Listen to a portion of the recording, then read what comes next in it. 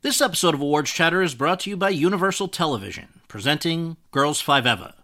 Girls 5 Eva follows a one-hit wonder 90s girl group who attempts a comeback while hilariously navigating family and relationships, plus the joys and pains of middle age.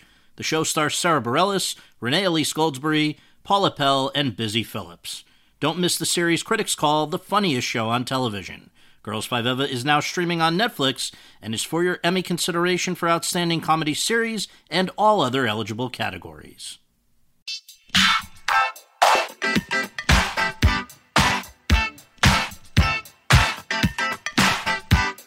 Hi, everyone, and thank you for tuning in to the 443rd episode of Awards Chatter, the Hollywood Reporter's awards podcast. I'm the host, Scott Feinberg, and my guest today is one of the most popular and prolific actresses of her generation. She is best known for playing Monica Geller, the OCD mother hen on the beloved NBC sitcom Friends from 1994 through 2004, and also for portraying the ambitious TV reporter Gale Weathers in the Scream films released in 1996, 1997, 2000, 2011, and 2022, with another on the way in 2023. Her other standout work includes stints on FX's drama series Dirt from 2007 through 2008, TBS's sitcom Cougar Town from 2009 through 2015, and most recently, Starz' comedy horror series Shining Vale, which debuted in March and on which she plays a wife, mother, and author whose midlife personal and professional struggles lead her family to relocate from their New York apartment to an old house in Connecticut, where her troubles only get worse. Courteney Cox. Over the course of our conversation, which was recorded in front of a class that I teach at Chapman University, the 57-year-old and I discussed some of her early breaks, like being hired to dance opposite Bruce Springsteen in a music video and playing the girlfriend of Michael J. Fox's character on Family Ties, how she first heard about Friends, and why she asked to play Monica instead of Rachel, how her prior work on Friends and in the Scream films, as well as personal frustrations that she felt during the years after Cougar Town, helped to prepare her for her role on Shining Vale, which she describes as the most layered and challenging she has ever played, plus much more. And so, without further ado, let's go to that conversation. Courteney, thank you so much for joining us on the podcast. Great to have you. And on this one, we always go right back to the very beginning. I wonder if you can tell our listeners, where were you born and raised, and what did your folks do for a living? Okay. Hi. I was born and raised in Birmingham, Alabama. My mother was a professional housewife, and my dad built swimming pools. Mm-hmm. And this is a little random, but your first name is obviously spelled a little unusually. Is there a story behind that? Well, my mother's name was Courteney, and her mother named her that, which put an extra E in the name, which is Courteney, yes, and made it really difficult for people to spell it my whole life.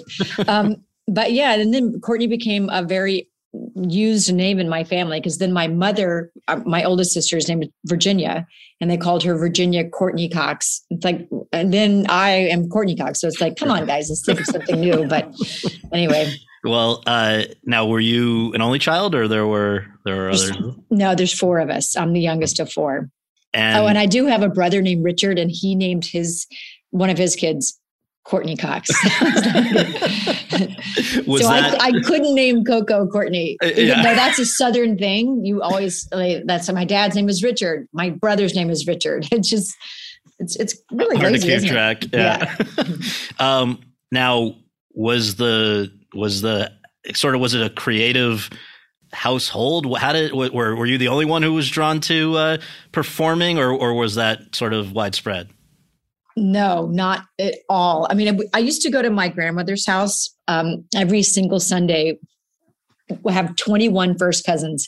And I will say the only creative part was watching some of us do skits, because there were so many kids that, you had to have a couple of comedians in there and a couple of creatives. But there were some artists. My dad he's a good painter. But no, there was no acting at all. And also being from Alabama, it's just not a place where you think of, I mean, now it is, it's more, much more creative and a lot more art filled, but it wasn't when I was growing up. So no, I was the only one. And for you, do you remember what's your earliest memory of performing or being, or, I guess part B, the idea that it was something that you might actually pursue, not just as a fun thing in I guess at home or school or whatever, but when did you start to think seriously about it?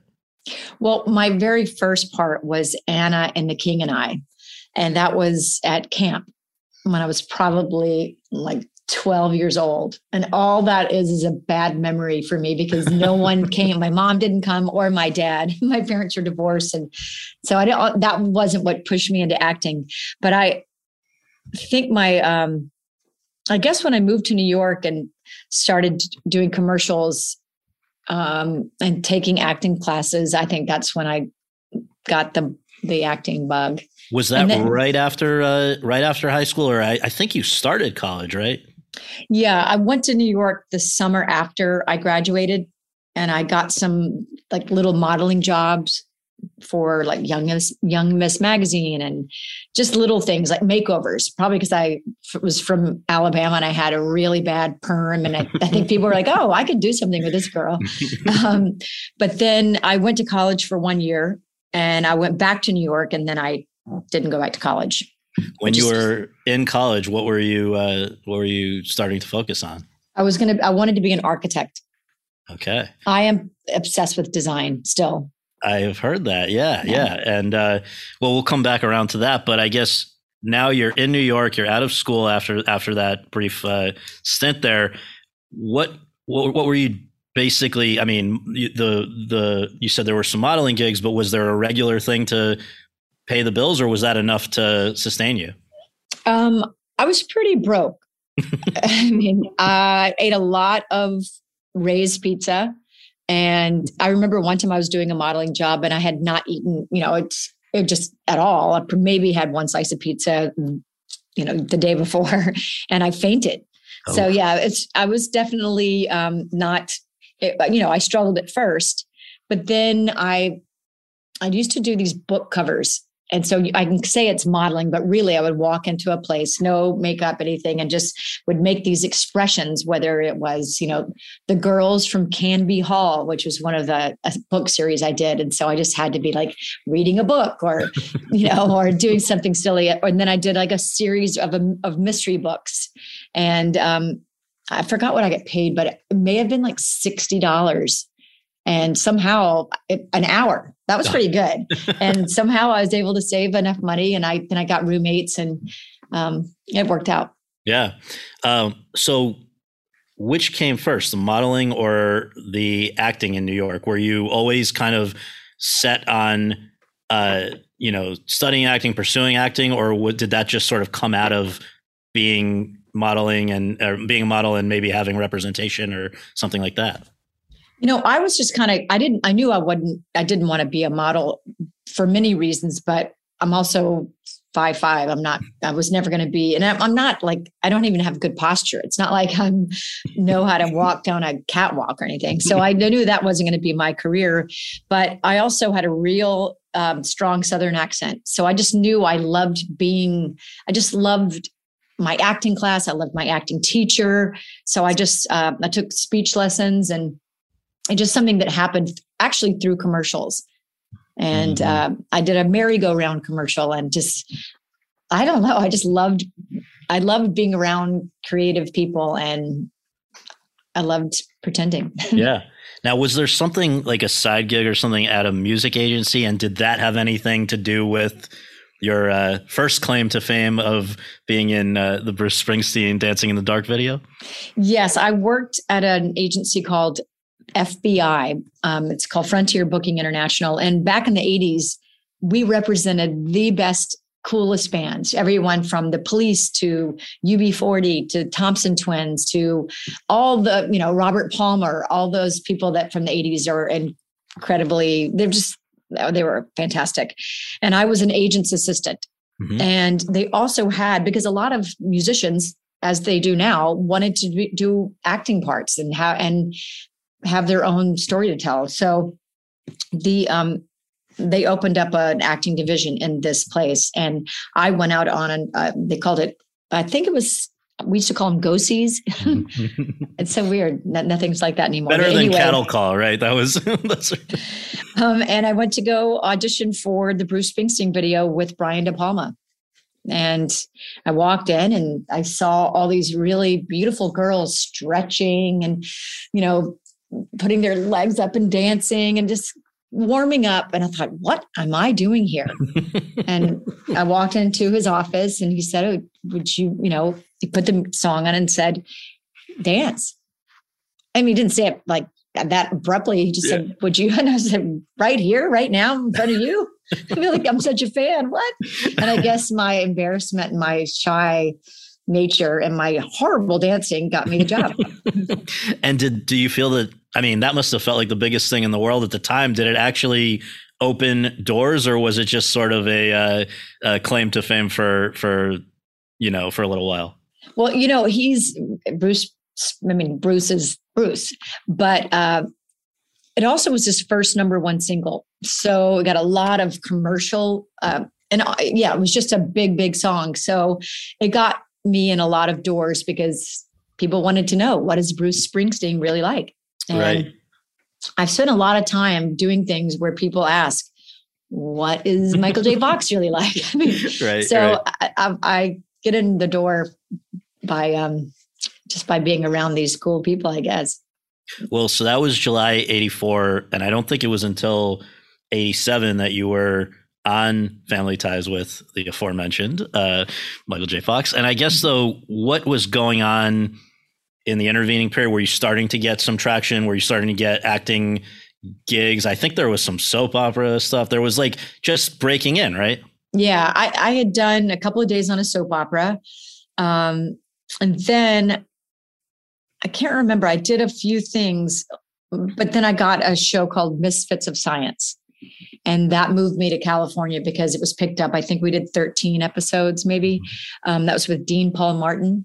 And anyway, that was really fun. And that was my first big part. And I did the Love Boat. I mean, hey, with Peter Scolari was my love interest. Yes. So I guess Misfits of Science. And then I did something called The Trouble with Larry, which was with Bronson Pinchot. I was a pilot. And Masters of the Universe. Yeah, I think that was before Family Ties. I'm not great with timing. Well, I think actually Trouble with Larry was a little later, only because wasn't that perhaps the one that, even though it was short-lived, may have kind of put you on the radar for the creators of Friends, right? Oh, you're right, because it was a sitcom.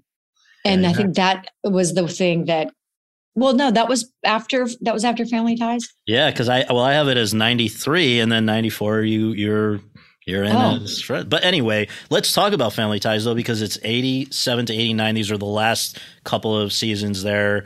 You're Michael J. Fox's girlfriend. You're a regular on a hit show. I mean, this is now, I feel like it's taking it up a notch, certainly from Misfits or other stuff. How anything that stands out about that? And then also something that I saw you said at one point, quote, after Family Ties, I was working, even if no one heard about it. The safest route at that point would have been to do another television series right away. And I could have definitely been another girl in a sitcom, easy, but I really thought I needed to try other things, close quotes. So just the Family Ties experience and then the calculation, don't immediately follow it with something else like it. Okay. I'm surprised I said that. Family Ties was great. I learned so much from Michael J. Fox. He is obviously so talented and so funny.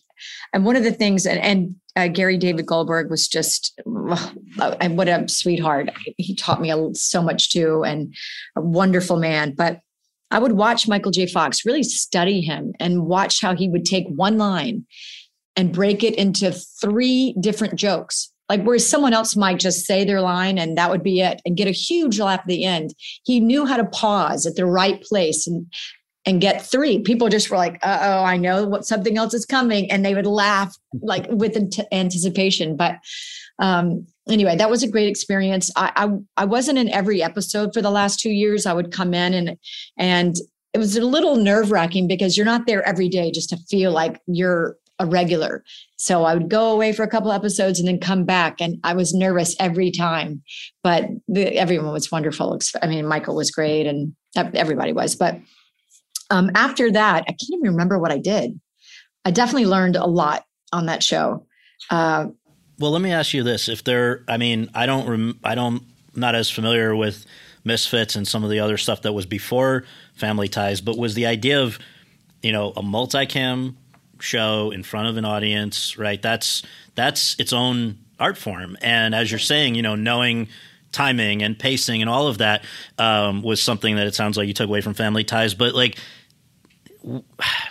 can you explain to somebody who hasn't, let's say even other actors who haven't worked in that particular format, is it do you feel like it's essentially theater with cameras? Yes, it is. There's something you get from the audience where I remember thinking, I actually watching the reunion, I think that's where I learned that Matthew Perry was saying that just was this thing where he had to have the audience laugh. It meant everything to him. And, I didn't have that kind of thing, but it was this feeling of, well, I did have this where I would think, oh, well, if you think that's funny, when do you get this next line? But I guess it's like theater, except for if you mess up, you get to go back and do it again. Right. It was great. It was such a, how lucky am I to have been on a show with that kind of writing, with that kind of cast, with that kind of chemistry. It was great. But you do, as they say, the show must go on. I remember that was 10 years of our life. So right. There were marriages, divorces, babies. My dad died, and I remember having to tape. And I had just found out my dad had cancer, and it doesn't matter. The audience is there, and you can't just go, see ya, we have to postpone. You just have to do it. And so anyway, you become a family, and it's great. But 10 years, that's a long time to do anything. Oh, for sure. And before we even get to that, though, I just want to note, because you were at the outset of Friends, certainly the highest profile, maybe the only one with a real profile of the six. But that was that Family Ties related, or would you say? I mean, because there was also some movie stuff I think that was going on even before Friends, right? Like Ace Ventura: Pet Detective is before that, had nothing to do with you being on Friends, right? I don't remember which came first. I do know that The Trouble with Larry. Now I'm remembering. I think I did Ace Ventura I think I was doing it when I got that. I'm pretty sure. What year was Ace Ventura? God, it's terrible when you don't remember. No. It's fine. I mean, Ace Ventura is 94, but I think probably summer 94, and Friends was not until the fall, if I'm correct, right? I know that we did a pilot, and then we got picked up. So maybe I did it in the summer, and then we got picked up and we did it. But it wasn't. I mean, I people say, oh, well, I was the most well-known, but I wasn't that well-known. It wasn't like, oh, it's distracting. I'm so famous. No.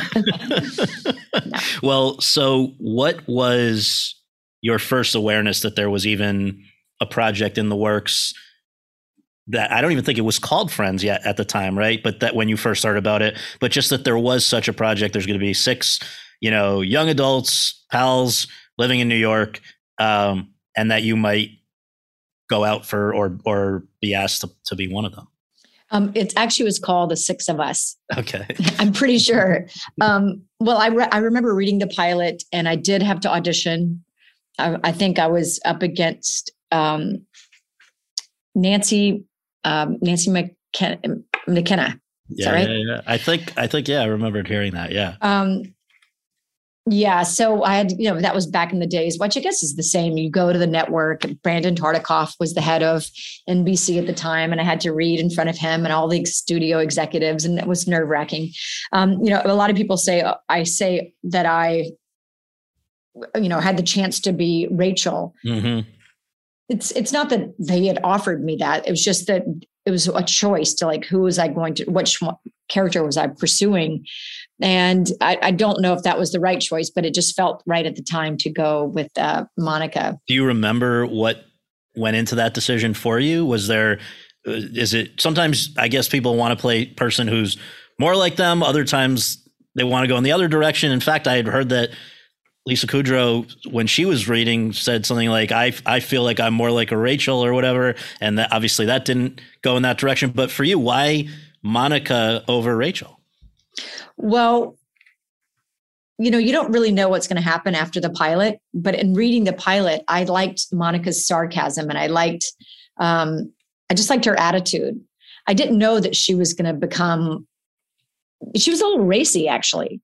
And I didn't know that she was going to become the obsessive, competitive, neat freak that she was. And I didn't know that Rachel was going to become, this just so, she was really flighty in the pilot. She walks in with her wedding dress and she just doesn't notice. And I don't know. I just felt like I probably would just do a better job at that.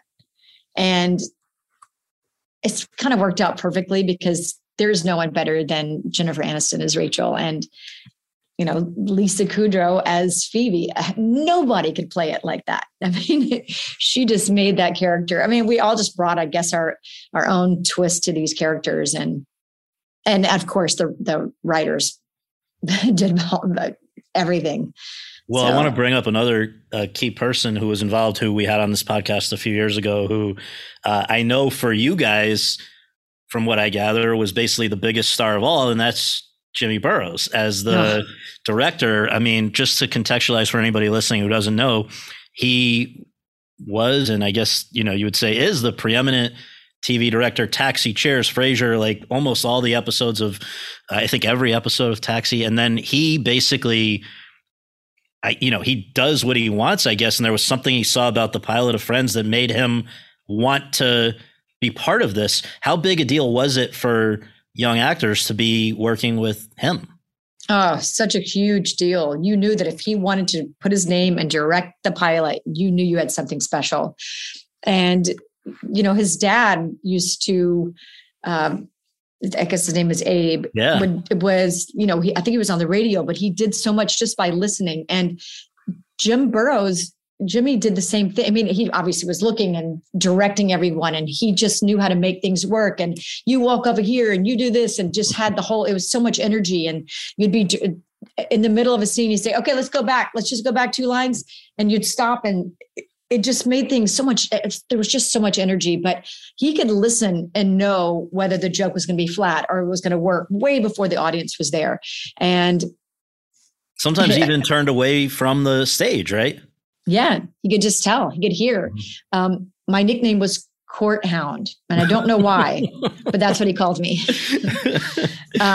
We all had nicknames, but that was mine, and I just adore him. I learned so much from him. He's an incredible human being, and I love him. Well, I want to ask you when, for you first felt that things were clicking, and before you answer, I got to read you a quote that relates to this, and this one is from, or may relate to it. I don't know what your feelings are, but this one was from Lisa Kudrow. She said, quote, "Courtney Cox was the best known of all of us, and she had done a guest star on Seinfeld. She said, listen, she said, meaning you, listen, I just did a Seinfeld, and they all help each other. They say, try this, and this would be funny. And she said, you guys, feel free to tell me if I could do anything funnier. I want to do it." And then she goes back to speaking for herself. "There's a code with actors. Actors don't give each other notes under any circumstances. So she, Courtney, was giving us permission to give her notes, and we all agreed that would be great. She was the one who set that tone and made it a real group that way. And I thought that was a real turning point," close quote. So anything you want to say about that, but just for you, your own sense that, wait a minute, this is actually kind of clicking. Well, I think that, in comedy, and I wouldn't say it goes for everything, but in comedy, when you're doing that and you're seeing people, you become friends and you want everyone to succeed. This isn't about like, oh, they're funnier. And there's no competition, not with this group. And I don't know. I guess I've always had this one for all for one kind of attitude in life anyway. And I don't think it's ever fair if someone gets paid more than someone else or someone. I just think it should be a group. And I loved someone saying, "Oh, that's really funny when you walk in and you get that, whatever. Well, what if you try this?" And we all had that relationship. And I do think that it pushes you to be better and to think outside of your own box. Yeah. And anyway, yeah, we had a real camaraderie, and I think that was important. Just speaking of the camaraderie as we move along chronologically here, I guess, can you share the setting, the circumstances under which you first watched the pilot? Because I think that has come up. We had not only Jimmy's perspective, but also Schwimmer and LeBlanc have. It seems like it was a very memorable trip when you first saw the pilot, right? Was there the jet? Oh, is that where we saw it? That's what they say. I mean, that I guess that they showed it on this flight to Vegas, apparently. Oh my gosh. See, again, my memory, but I remember that flight to Vegas. Yeah. And I remember what Jimmy Burrows said. I didn't remember watching. Maybe that's where we watched it. I mean, I guess if that's what they said, I'm not going to go against that. What did he say though? Because that's, I think, the most important thing. Yeah, you're right. The most important thing was, and this always gets me emotional. I don't know why, but I get emotional over everything. So it's, but he said to us, all of us, here we are on a private Warner Brothers plane. This was such a big deal. And he gave us all, I don't know if it was $200 or $500, but let's say it was $500. And he said, okay, here you go, guys. We're all going to Vegas and here's your spending money. And he said, this is going to be, why does this make me cry? It's so weird. I hate that part of myself. But he said, this is going to be the last time that the six of you are ever going to be able to walk into a casino as a group. This is it. And we're like, what do you mean? How do you know? He said, because this is a special show. And this was at a point where you were seeing the pilot, but the public had not seen anything. And he was that confident that what you guys had was going to resonate. Yeah. And he was right. Yeah, I mean, and that season that you guys came out of, 94 for NBC, is legendary to this day because it's not only there's 100 pilots submitted apparently for NBC, 4 get ordered, and 2 of them are ER and Friends. So are you serious? That's the odds that we're looking at. And obviously, I guess, did you ever have any doubt it's going to series? I have a very, I'm pretty optimistic person. I did buy a really nice car from the pilot when we got picked up, and everyone thought I was crazy. I always overextend, just going, if you, what's that line from, if you plant it, it will grow, or if you build it, they will come. Yeah, that's it. That's a much better line than what I just said. But I didn't know, but I just took my chances. I did know that we had something special. I knew that the chemistry and the writing and the fact that Jim Burrows wanted to do it, I felt pretty confident. So just one last thing before we move on to the next topic, but I want to again read you something that I came across prepping for this. This is from a 2019 piece in the New York Times marking the 25th birthday of Friends. Quote, and I think it's Wesley Morris who won a Pulitzer maybe that very year for just very good writing on culture, on arts. He says, quote, halfway through season 1, it was clear this boat had no captain, just a lot of oars. And the rowing Cox did has never received its due. She wasn't as rubbery a funny person as Perry and Schwimmer, or as radiant and tangy in her approach to comedy as Jennifer Aniston was as Rachel. She couldn't physicalize sarcasm and shock with as much cursive and calculus as the other 5, but athletic gumption launched Monica entirely beyond classification. I mean, I guess her type was type A. Monica made the most psychological sense as a former fat person who's holding on to whatever it took to shed the weight and keep it off. We can shake our heads now at the idea of the show's laughing at her size or the fat suit Cox wears in flashbacks. These flashbacks also explain why she seemed to think everything was grace for competition, why winning and losing mattered so much to her, why control was so important. And Monica lost so much control, so much coolness. Each actor managed to do a lot with intensity, but Cox made it a state of Monica's mind, close quote. So just, I guess, going in for a decade, playing this character, playing any character over 10 years must be quite it is a very rare and unusual experience, and I would imagine, grow and change yourself during that time, and the character evolves. Just when you think back to just developing the character, which you will always be associated with, among others, but probably first and foremost. Do you remember kind of growing into a feeling that you've got it, that you understand who this person is and why you play her the way you play her?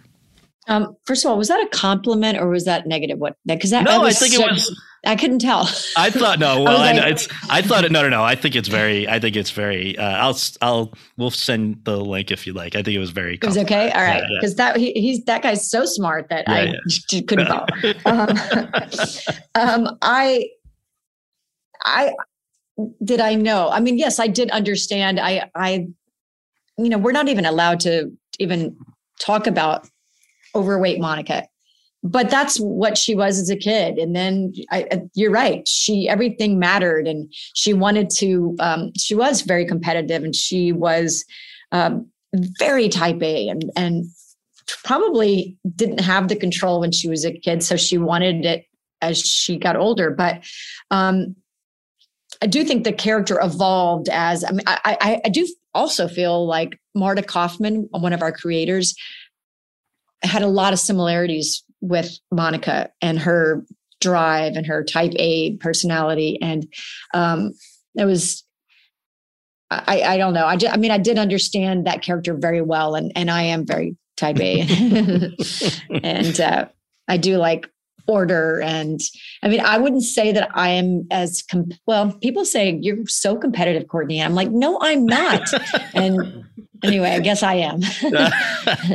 Well, out of the success of Friends came all kinds of other things. I know it was not long after that after it went on the air, I think you're on the cover of People's Most Beautiful issue. You're a cast in Scream. Like, things are happening as a result of Friends taking off.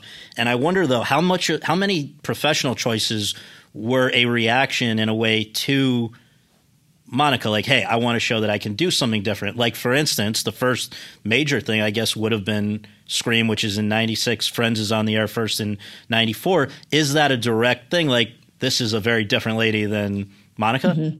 Yeah, that was absolutely something that I wanted to do.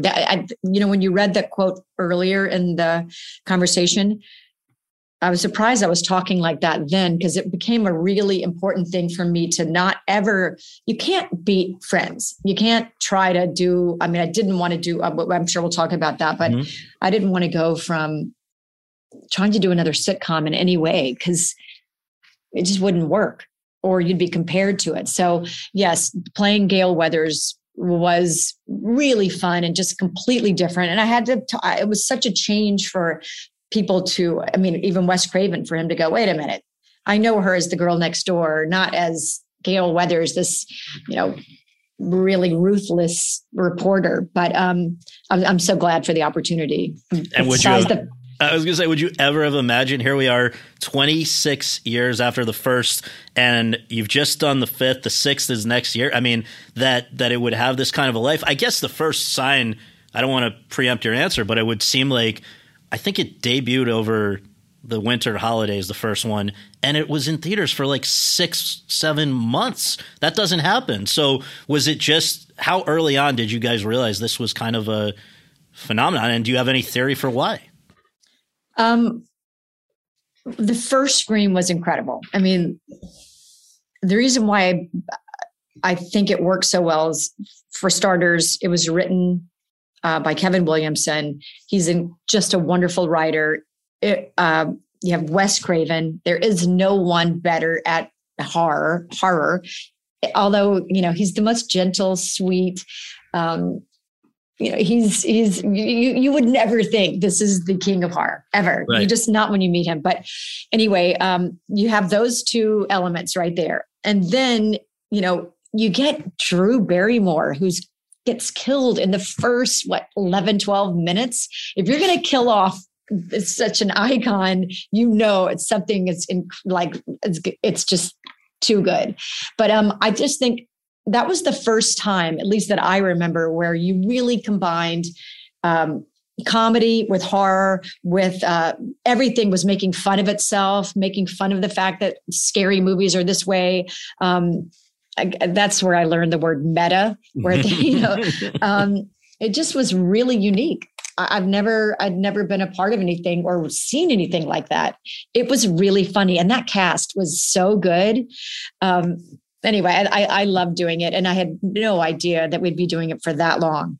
Well, and we'll come back to the idea of blending comedy and horror, of course, shortly with Shining Vale. But it is interesting that these are the two defining genres of your career so far that kind of find a way to blend and blur and whatever. But before there was any of that, there was the first show after Friends where I'm wondering if it's a deliberate thing to go in a completely opposite direction with Dirt. You're playing this tabloid editor, but it's now coming from a half-hour sitcom to going to on a network to cable, an hour-long drama on cable. You can't go very far in another much further in another direction.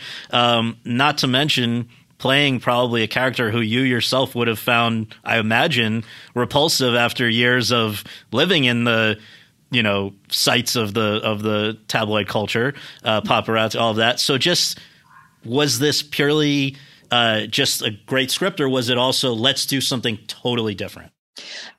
Okay, so this was I had a production company called Coquette, and this was an in-house idea. We pitched the idea to FX. There was one of our executives. Well, when I say one of our executives, there's only three of us. But it was, but our development. Her name was Taya Mann. So this was an idea that Taya had this thought. We all created it, and then we sold it to FX, and then we found the writer. And we looked and looked and looked, and FX was very hands-on and really wanted to find the most interesting, somebody that just thinking outside of the box. And I think personally, this idea of the show was ahead of its time. It didn't turn out to be what I was expecting, but because what we had planned and what we pitched, it was much more, it was salacious, but not in just the sexual, seedy way. It became more of a heady show. It's almost as if I was the editor of, a Vanity Fair. Right. It was really supposed to be an editor of Us Magazine or some really, just who's going to get the story. And we had this character named Don Conkey, who is played by Ian Hart, and what a great actor he is. But it was supposed to be a little less sophisticated and more just ruthless. And it was a little elevated in a way that I wasn't expecting. Mm-hmm. But anyway, yes, I wanted to play a character that was completely different than Friends. I didn't want to be compared. I wanted to push myself. And I loved that show, and I loved doing it. And I loved the fact that it was something that we created. And then, was it I think one of the theories is that the writer's strike is part of the reason why it was not longer lived. I think so. It was the second season, and the writer's strike came right at the beginning. And I remember everything was shut. No one came to work. And I think that had a big thing to do with it. Well, so that was 2007 to 2008. And then 2009, pretty shortly after, you're back with Cougar Town, which, just to note, co-created by Bill Lawrence, who I believe was a writer on the first season of Friends, along with Kevin Beagle. One of the interesting things here that kind of came up in a lot of the stuff that I was reading during prep is that the whole cougar angle of it really was supplanted pretty quickly by the idea of, turning it into an ensemble comedy about multiple midlife issues. And that was apparently at your urging, whereas a lot of people would have said, no, this is a show that is centered on me, and there can be other peripheral characters and whatever. Why, for you, did you do the opposite, essentially, and advocate for making it a real ensemble? I don't know. How dumb is that? What is this thing I have? And I don't think I would do this anymore, but I must have this real thing, being the youngest of 4 kids. And I don't know why. I just always think things are better when everybody gets to shine. But I must say, I really loved the pilot of Cougar Town. I loved playing this character. I had a line where, she has sex for the first time with this young boy. And I remember the line is something like, oh, wow, I can see colors. I mean, like it had just been so long. And I thought it was really funny. But I do think that, I don't think, which is weird because I'd come from dirt, but people wanted to see me with younger boys. I think they liked me in a relationship. And I think that, and I did love the characters, the way they interacted and bounced off of each other. But I think the show did change, but I did love the beginning. I thought that was really fun, but I don't know. Well, that was, I mean, the number of, I don't know that there are too many people as young as you who have done as many episodes of television, of series television cumulatively as you have. That one was 102. Friends was what, like 236, I heard, I think.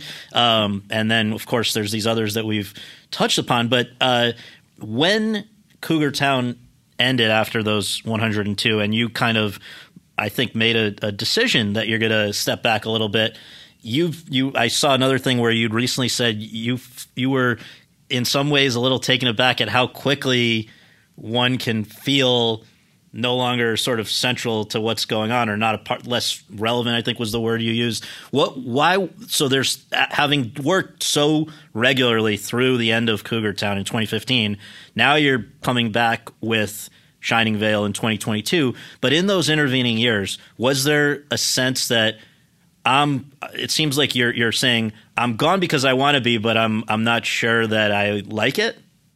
Yeah. Okay. Did I do any screams between that, or no? That was, I guess the newest one was the fourth was in 2011. Thank you. And then the most recent was 2022. So there was a gap. So 2011, and that was after Cougar Town. Well, I know there was a period of about 6 years. Okay. So this is really personal, but I went from Cougar Town, which I really loved. But then I went through a breakup, and it affected me just like in a big way. And it was a big growth period for me. And I spent a lot of time I went from really sad depression to, I have to learn about myself and understand where, what's my part in this situation. And I spent a lot of time with, on personal growth, to be honest. And I wasn't as interested in finding something. I didn't feel as passionate. I felt it was much more important at that time to go in as opposed to deny or, push my feelings down. And which you'd never really stopped up until that point. Yeah. There had not been a gap from when it got going and was, I mean, what we're talking about even let's just say Friends marked the beginning, even though it was going before that. That's 94 all the way to 2015. That's a long time to basically not stop for very long. Yeah. And my daughter remembers most of that. I did work a lot. And that's really lucky that I was able to do that. But so I decided, not that I decided, it just was what it was. I just did a lot of work on myself. And then I ended up doing a pilot for the first time that I'd done a pilot since, way back, like way before, after Family Ties, maybe, I don't think I'd done a pilot again since Friends. And so I did this pilot for Fox. And, the whole, to be honest, I was chasing age. I was, I wasn't, like I said, I was trying to find myself in so many ways and not being able to come to terms with the fact that I'm getting older. And, I think I was going through a midlife crisis. That's something that we have to accept in ourselves. And I, had a lot of regrets of trying to think you have any control over that. You just don't. Your health, you can do something, you can, but you don't have that much control. So I kind of got lost there in my conversation, in my thoughts just then. So what was I saying and where am I going? Well, just that was exactly. I mean, that what was that intervening period between where you had for the first time a gap between shows. And then it's interesting because you're saying if it was something even resembling a midlife crisis, that actually in some ways you've now probably been able to draw upon for Shining Vale, which is for anyone who hasn't yet checked it out, you I'm sure could do a better job of it than me to synopsize, but essentially, a woman's having seems to be having a little bit of a midlife crisis. She's cheated on her husband, a father of her 2 kids, but wants to reinvest in it. And so they move away to Connecticut, to an old house from New York, and try to have a fresh start there. But there may or may not be things going on in the house that are making that more difficult. And I guess you have said, well, let's first go. Where did this idea come from? Because there is weirdly a Friends connection here too, right? There is. And it's true. Okay. Let me start with this idea. The idea was Sharon Horgan's to do a comedy, The Shining as a comedy. Yes. Sharon is an incredible actor. She's a great writer. When I heard that she was involved, I was so excited to read the script because I'm such a huge fan of hers. Jeff Astroff was a writer on Friends. Knew he was so talented, funny, just a great guy. So I think Sharon found Jeff. It was a Warner Brothers, Aaron Kaplan project. And I read it and I thought, this is so unique. And I've never had the chance to play such a multifaceted, layered character. And now I'm older and now I'm in a completely different place in my life. I've gone through so much and learned so much. And I just thought, this is incredible. The whole show is about, to be able to play, it's about, there's mental health, addiction, like you said, marital strife, moving completely away from what you're used to in a new town, starting over, having 2 teenage kids, one the age of Coco that just wants to push you away because it's that time in life, one that's going through puberty, having writer's block. That was my 6 years of not working. Right. Just being stuck. And I could relate to so much of it. And I'd never, and just the fact that everything's changing and then you move into a house that's haunted. And, which apparently is, where do you guys shoot? We shot the pilot in Pasadena in a house that I promise you couldn't have been scarier. It was, I would not have walked in certain areas without taking somebody with me ever. And I know I've done a lot of horror things, but it doesn't matter. I have a real fear about psychological things. My favorite movies are things like Rosemary's Baby and The Shining. I just love all those kind of what's going to happen. So we shot it in, and then we ended up shooting the series at Warner Brothers, where they recreated the house, the attic. If you watch the show, the attic scenes were done on stage 5, which is where Friends started. Oh my God. That was our first soundstage. So it just so much came back. It was so great to walk on that lot and have another show. And I love this character. I feel so lucky that I get to play this. I can go from, she's very dry but then have the most emotional scene and then have the most, then kind of funny and then scary. And then I've just I've gotten to sink my teeth into a character that is so fulfilling. And I've worked really hard on this. I didn't want to phone it in. I didn't want to rely on just past work and how do I break down a character. I worked on every part of her with my acting coach, and her name is Nancy Banks. She's incredible. That's exactly what I wanted to ask you about next, because I find that, it makes sense that, does Roger Federer would probably kick his coach's ass, but he still works with a coach. He's got and I think that you seem to have adopted that same idea. And I think probably more actors than acknowledge it do, because why wouldn't you? But I wonder if you can talk about, because you've really said she's changed things in a major way for you. So how did you come to this lady, and what is it that makes her effective for you? Well, I'd actually heard about her through Jennifer, and she works with her on the morning show. And I mean, that's her business. I probably shouldn't say whatever but she knows how great she is. She told me about her, and Jason Bateman loves her. So that's how I heard about Nancy Banks. And we just broke it down. Just gave it backstory, and also luckily Jeff Astrof loves this show so much. And he knows every detail. He cares so much. So anything that I had a question about, I could ask him, because he had already done, there's a complete Bible on every character. But Nancy just gives you different ways to look at things, and always something in your head. You're not just, she just gives you a richness and a fullness about everything that I'd never quite done that kind of work before. There's something else I wanted to say about that. Oh, and even after I'll watch certain episodes, and I don't say this about, because I really love every episode, but there was 2 scenes in one episode and I went, there's a lot of exposition, because in the first year you have to lay so much pipe.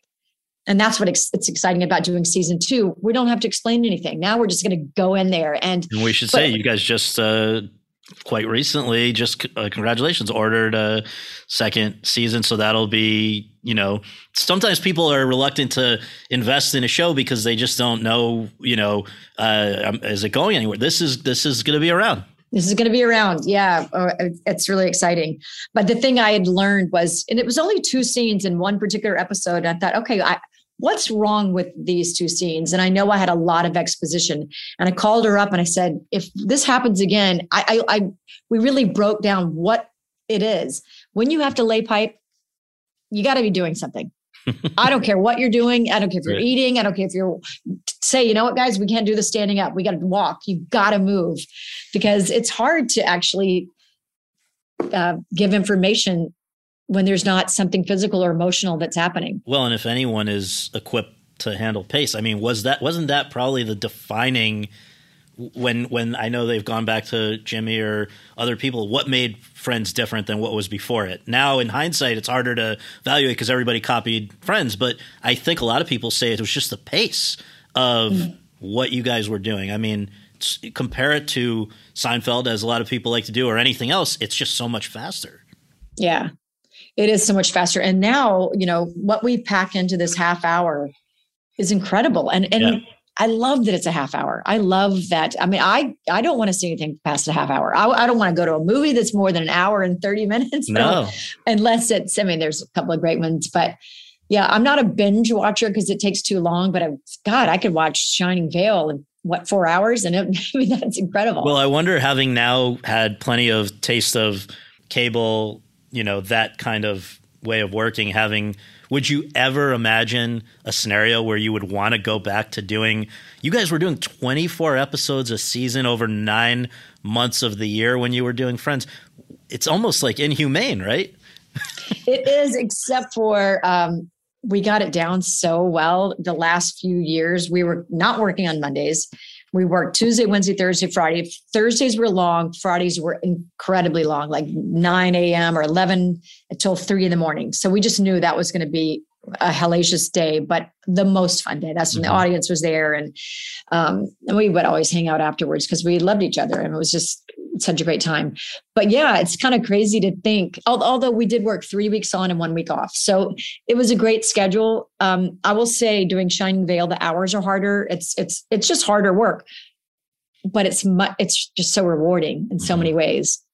Well, with the last 2 minutes that I have with you before I turn this over to some student questions, I hope we could just do kind of a few big picture things. Just first thing that comes to your mind, a sentence or two. Which is the character you've played overall, of all the ones we've talked about or others, which has challenged you the most? Pat Phelps, Shining Vale. Okay, from Shining Vale. Okay.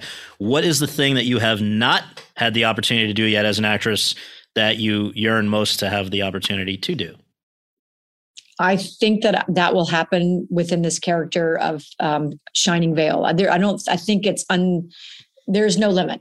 I mean, I heard the last scene, she's being wheeled into a psych ward. Who knows what's going to happen?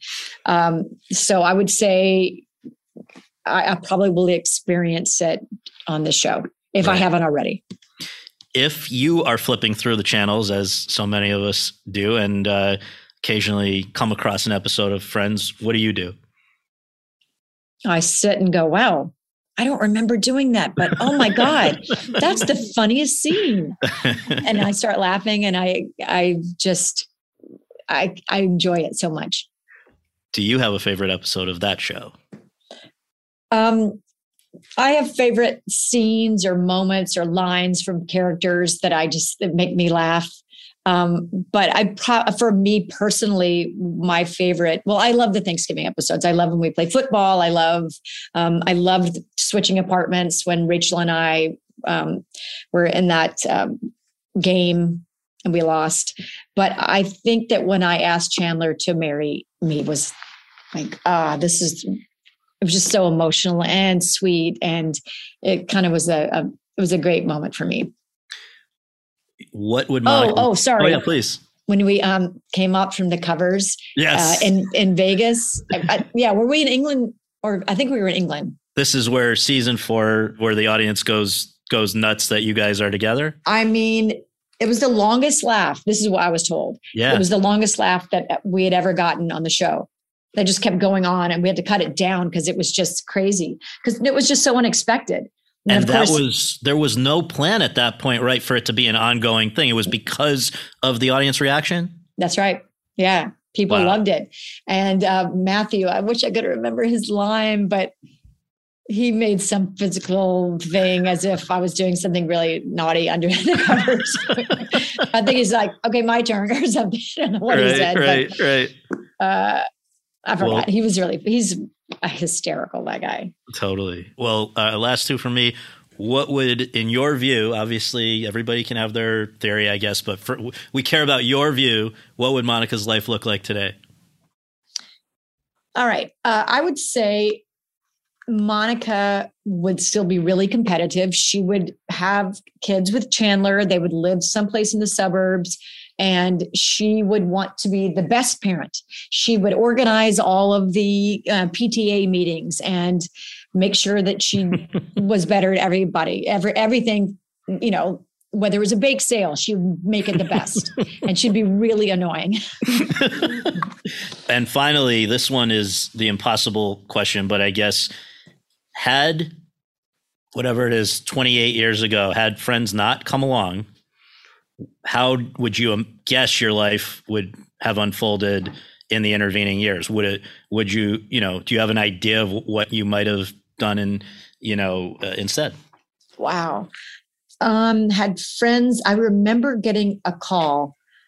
My dad, he says I was a great salesman. I used to work at a swimming pool store, not my dad's. Right. And I would sell chemicals and test people's water. And I know I had like a quota that I had to make. And I always exceeded it. So he said to me, right before Friends happened, I was running out of money. And he said, Cece, which is my nickname, mm-hmm. It's a long fall from California to Alabama. Which, by the way, it's not actually, because it's just right across. But he said, you need to come home and I'll give you a job and you can work for me. And, you're a damn good salesman and you need to get your butt home and, do what you do best.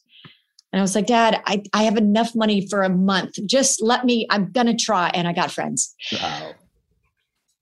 But great. What would I do if I didn't? I don't know if I would have had the drive. I feel so lucky because now I get to do all the things that I love at the same time as I get to act. I love design. I have all these hobbies. It's crazy how I just feel so blessed. Well, I'm glad you don't have to solely be a salesman. So that's I don't want to test water. Right. So thank you so much for this, and we are going to turn this over. I'm going to shift the computer so the students can chime in. Let me just. Hey guys. So I'm gonna. I want to be in that class. Please come anytime. Okay. We're gonna start with Molly Rose. First of all, thank you so much for being here. I'm such a huge fan. Friends is like my comfort show. I always watch, and I've always seen myself so much in Monica. But even outside of that, I just have so much respect for you as a woman and as a woman in this industry, because you've been part of so many different parts of the industry, like directing and producing. And I think you've even done some stuff in music too. So my biggest question for you is, which of the things that you've done outside of acting, or even acting as well, was your favorite kind of like venture into the industry, the more like technical parts of it, the more business parts of it? And like, what would you also like to explore within the industry in the future? Oh, wow. Great question.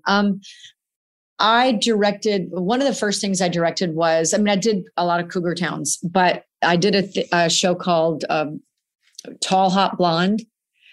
And that was probably the most, I love directing. I'm such a visual person that I'm not as good of a speaker, or I communicate through emotions, but I'm very visual, and I love directing, and that's something I want to continue to do. I have a project that I'm going to be working on. We sold it, and now I'm just an incredible writer, and hopefully it's actually, I don't know if you know the series, Evil Genius. It was on Netflix. I'm going to tell the love story of how the two people, how they were so obsessed with each other, and kind of tell the backstory of it. But anyway, your question was great, and I can't remember where I'm going with the answer.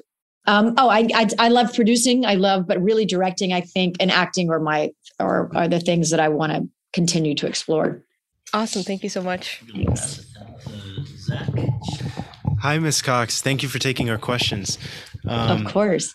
I'm actually a screenwriting major, and my first professor I ever had here was Jill Condon, who wrote on season 4 of Friends. Yeah. And she was amazing. I really love her. But my question is, I'm a huge fan of the Scream franchise, and I thought the new one was like the best one since the original. I thought it really was awesome, and all the fans just loved it.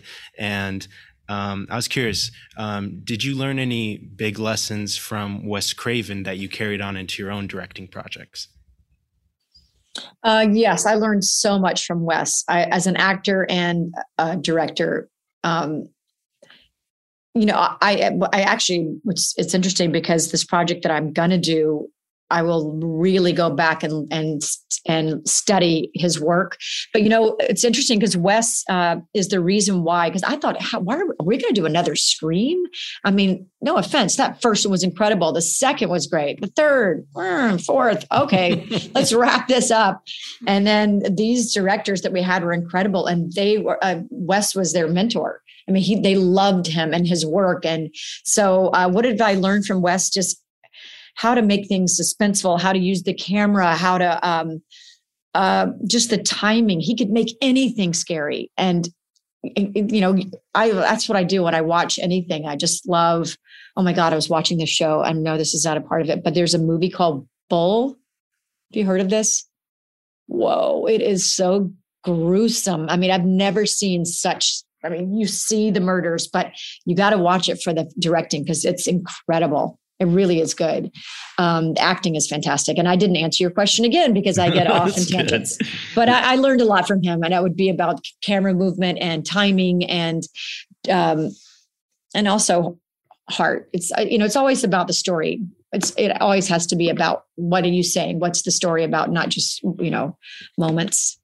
Courtney, we're going to go to one of our students who unfortunately is zooming in because she has COVID, but didn't want to miss this. So, Sammy, you have a question? You can open your camera. Hello, I could not miss this. How are you feeling? I'm surviving. We're going to be thriving soon. That's what's great. You look great. You don't look like you have COVID. You know what? That is the best compliment. I needed that. It's true. My question for you is, like Professor Feinberg talked about, you're very busy. You just sold the show. You have season 2 coming, but you also have Home Court. And I know before you mentioned your love of design, but what made you kind of combine the two with being entrepreneurial and starting this company? Because I love the campaign with all the florals, and it looks so calming and peaceful. Thank you so much. Yes, Home Court came from passion. I love scents. I was going to do a candle because I love candles. And because I'm so obsessed with design, I wanted to create the most beautiful candle that would go in anyone's house. And then during COVID, during the time we were locked down, all I wanted to smell was Clorox. If it didn't smell like Clorox, then what am I going to do? We have to wipe our packages down. I was like, And then I thought, I don't want to smell Clorox anymore. I just want to, and I do love to clean. I'm sorry, Monica, I do. I don't have a hidden closet though. I just want to say it. I don't have a closet that has a bunch of stuff in it. But anyway, I just decided, why not make products that you could put on your counter, leave on your counter, that look great and work and smell the way you want to smell. So one of the scents is called Cece, and I'm wearing 2 oils and a perfume that I mixed together. And that's how I created this particular scent. And then there's a rose and a neroli and a Moroccan mint. But I designed a bottle. I was inspired by a olive oil bottle on my kitchen counter. I was like, no one has a cleaning product that's square. And then I love the color and the font. And I want it to be, natural, like recycled plastic that you can recycle. And I don't know, just a passion project that I'm really proud of. And yeah, I love that you noticed the photographs. We got an incredible photographer from Brazil, and we went to Belgium and shot. We spent a lot of money on that, but it's so unique, I think. So I think it needed that kind of upscale kind of look. Thank you so much. Hi, Courtney. Thank you so much for being here. I love Friends so much, and I consider it to be like my big comfort show. I can turn it on at like any time of the day, and I can feel just like a million times better. Okay. Do you have a comfort show that's like that? I think what comforts me is when I get lost in something. So I really, I'm loving The Staircase right now. I think Colin Firth is incredible. I loved White Lotus, and these are not comforting shows, clearly, but there's something about when I just shut off and I'm into the story. That's comforting to me because I multitask. My brain doesn't stop. So when I can shut it down, then that's comforting. Hi, Courtney. Nice to meet you. Thank you so much for being here. I have a question about a lot of actors have kind of spoken about when they're on like a long sort of series show like you have been. There's a kind of level of comfort that comes with that. So I'm just curious as how do you kind of grow as an actress while sort of being on these long series? So that's a great question. I think it's easy to rely and kind of get comfortable in a character. Friends, it was different. The energy was just different. But I think that there was a time where I did get comfortable. Like the first season of Cougar Town, I worked so hard. And then I found myself getting comfortable. And I didn't think about it at the time. But what would reinvigorate me would be to direct. And those would be probably my best episodes because I was so interested and knew every line so well. And I think that helped. But I think as I'm older and I appreciate what I do so much more, I don't take anything for granted, that just try to keep pushing myself. And I don't, like in Shining Vale, I would never get complacent in a character again. I just want to get better and better and better and be more present. And but yeah, it's a good point. Don't let yourself get too comfortable. You can always get better. Hi, Courtney. Hi. My name's Sharna, and this is just like unreal. But I wanted to ask specifically about what it's like having your daughter and her demographic and age group kind of finding friends like through streaming, and just like that entire demographic just like diving into it. And as everyone said here, like it is a comfort show for this age group. So yeah, I just wanted to peek into that.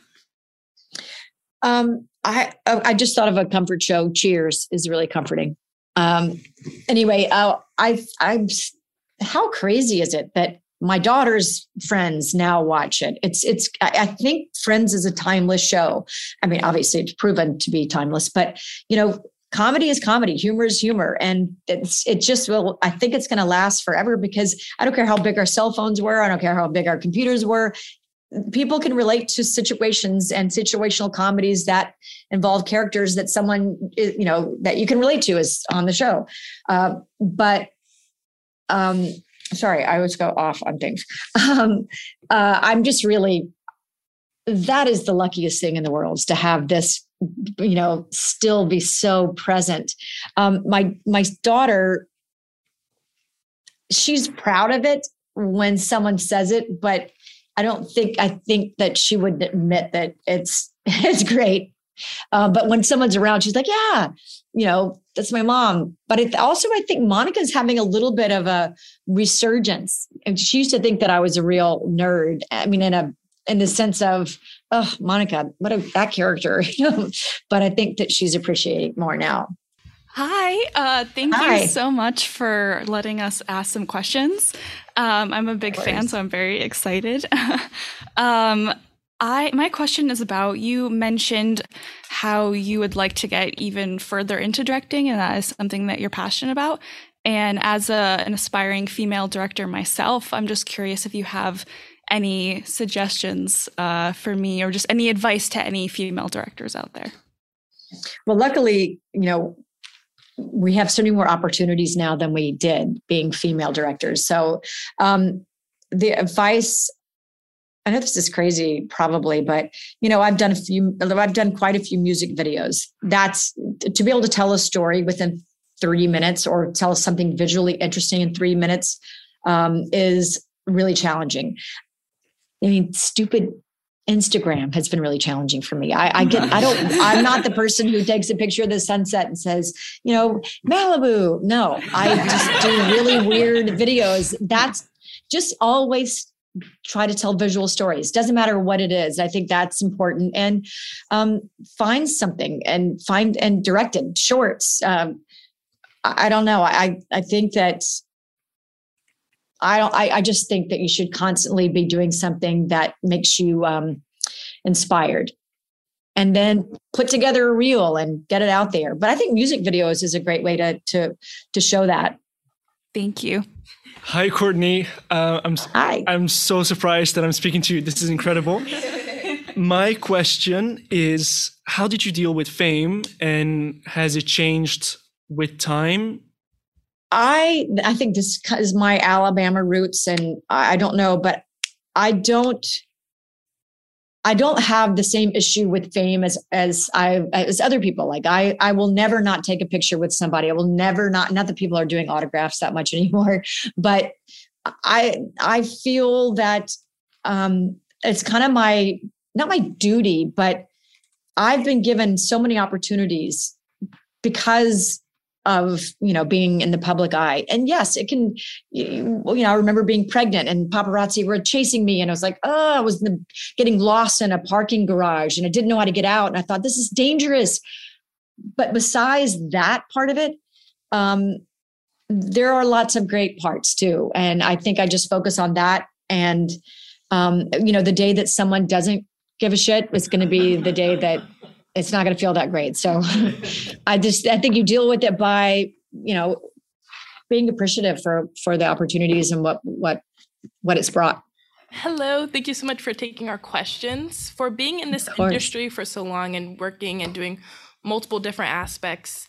And you talked earlier about how you were experiencing burnout a little bit. I'm wondering, do you still experience burnout? Is it different from how it was earlier in your career? I think that taking that break was important in so many ways, but I don't think I experience being burnt out anymore. I have such passion for what I'm doing, especially on this show, Shining Vale, and creating Home Court. I'm really I'm so nonstop that it's almost weird. But am I terrible at answering the questions? I just don't know. No. Well, I just want to thank you again for taking the time on behalf of all of us. We really, really appreciate it, and enjoy season 2. That's big news. Very exciting. Thank you so much. It was really fun talking to you guys. Thanks very much for tuning in to Awards Chatter. We really appreciate you taking the time to do that, and would really appreciate you taking a minute more to subscribe to our podcast on iTunes or your podcast app, and to leave us a rating as well. If you have any questions, comments, or concerns, you can reach me via Twitter at twitter.com/Scott Feinberg. Until next time, thanks for joining us.